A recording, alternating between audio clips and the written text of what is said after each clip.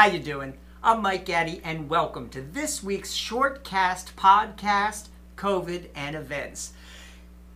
This week I want to talk about why the low attendance numbers continue to happen at live events in the fourth quarter of 2021. In one recent industry Pulse survey, Pulse is a company that surveys event planners and those that are creating these live events. One planner reported only a 30% attendance rate for their current fourth quarter event compared to pre-pandemic events. In other words, 70% of their participants did not show up.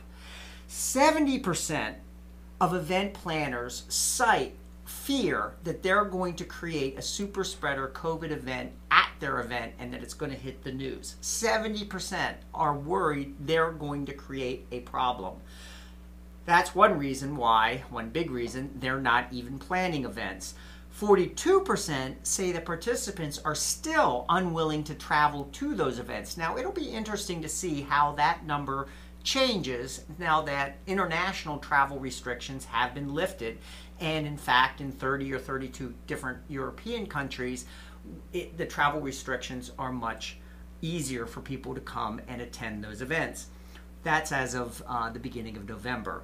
41% of those meeting planners say that lousy attendance numbers is reason in and of itself not to hold the event, and 19% say it's not financially worth their while. Event participants, however, really demand safety protocols right now are in place or they will not attend. And if those safety protocols, such as proof of vaccine or masks, that those protocols aren't spelled out on the event's website and in the registration materials, they are not showing up to the event. And in fact, some of corporate America refuse to authorize travel to events that do not spell out those safety protocols.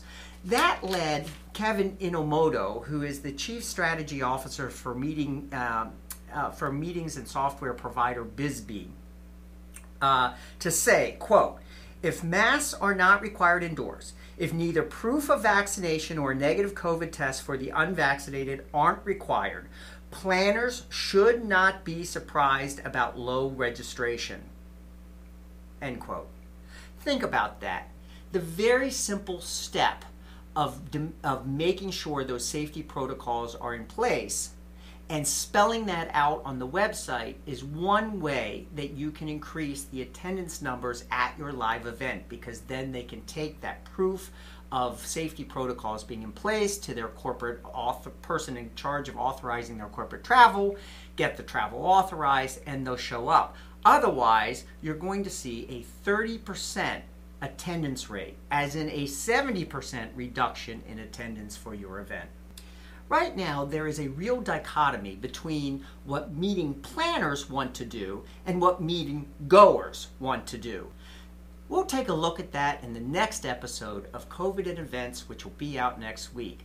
Meanwhile, have a great week. I'll talk to you soon.